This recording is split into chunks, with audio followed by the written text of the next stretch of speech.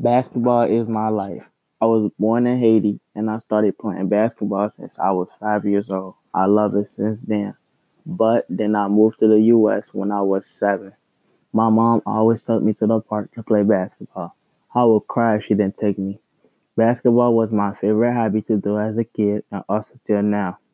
When I was in Haiti, I didn't really play basketball because I had to make my own basket so I can shoot my ball in it. And I would invite some friends over to play with me. My dad was a big fan of me because he would sit there and watch me play and would encourage me to put the ball in the basket. I didn't play for any team in Haiti because they didn't have a basketball team. They only had a soccer team. I used to play soccer a lot, but it wasn't my favorite things to do. I loved basketball more. When I was younger, I couldn't really dribble, but I always knew how to shoot a basketball. My dad used to show me videos on Michael Jordan, and I would try to do his move every time I touch a basketball.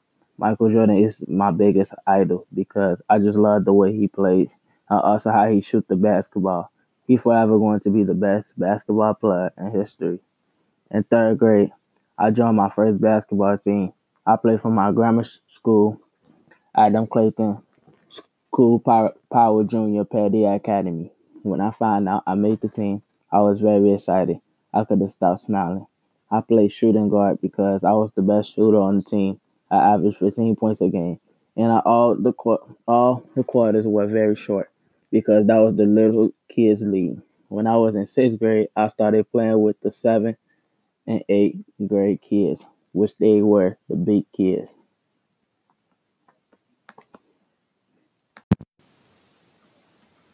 When Coach Wilson put me in the game, I wasn't afraid, but I was a little nervous because it was different and harder from the little leagues game I used to play in third grade. My family came and supported me, which makes me happy, and they was cheering for me. They kept saying, "Go Bradley, go Bradley," every time one of my teammates passed me the ball, and I always used to put the ball in the basket. My parents and family were so proud of me till now. Then I transferred to Joseph Warren Elementary School because my mom decided to move. So I had to go to a school around that neighborhood. When I became an eighth grader, my basketball skill was getting better.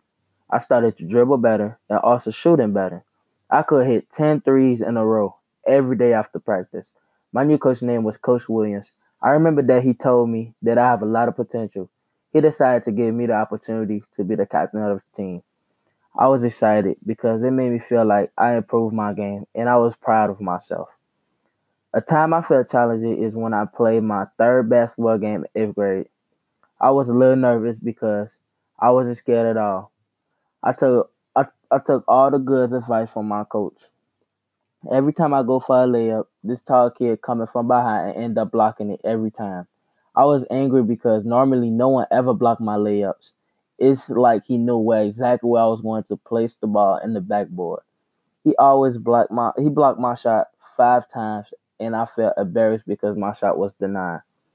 When the second quarter ended, I asked my mom and my coach for advice. They told me to find a better way to make them think I'm not going for a layup. In the fourth quarter, one of my teammates passed me the ball. I faked like I was going for a layup. Then I made him jump up and let the ball up. The tall kid started to panic because he thought I was going to keep doing the same move over and over again. After the game, the kid came to me and said, "Good game," and that he likes the way I play in the game because he thought he was going to keep blocking my shot. I responded back, "Thank you, bro. Appreciate it. Practice makes perfect." I was proud of myself for many reasons because my teammate played an amazing game. Then I found ways to put the ball in the basket better. A lot of people told me to keep playing basketball. They can feel that I love the game of basketball. When I got home, I got real emotional because when I look at my grandma pictures, it brought back memories. I wish she was still alive to share this great moment with me. When she was still alive, she taught me a couple of life lessons, such as I always treat people with respect. I always set an example for younger people than me, and I also agree with her because they were good advice. One day I'm going back to the motherland, which is Haiti. I miss it so much because many of my relatives still live there. It's hard to live in Haiti because there's not that much job out there.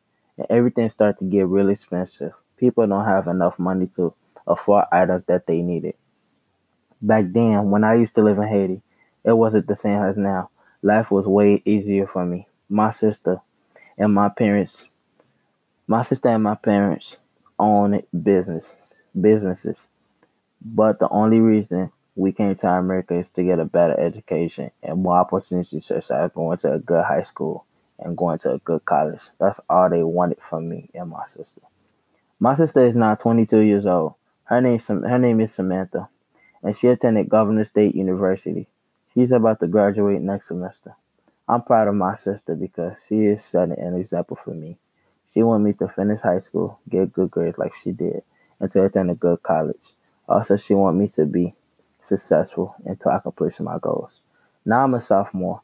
I play for Mission College Prep High School.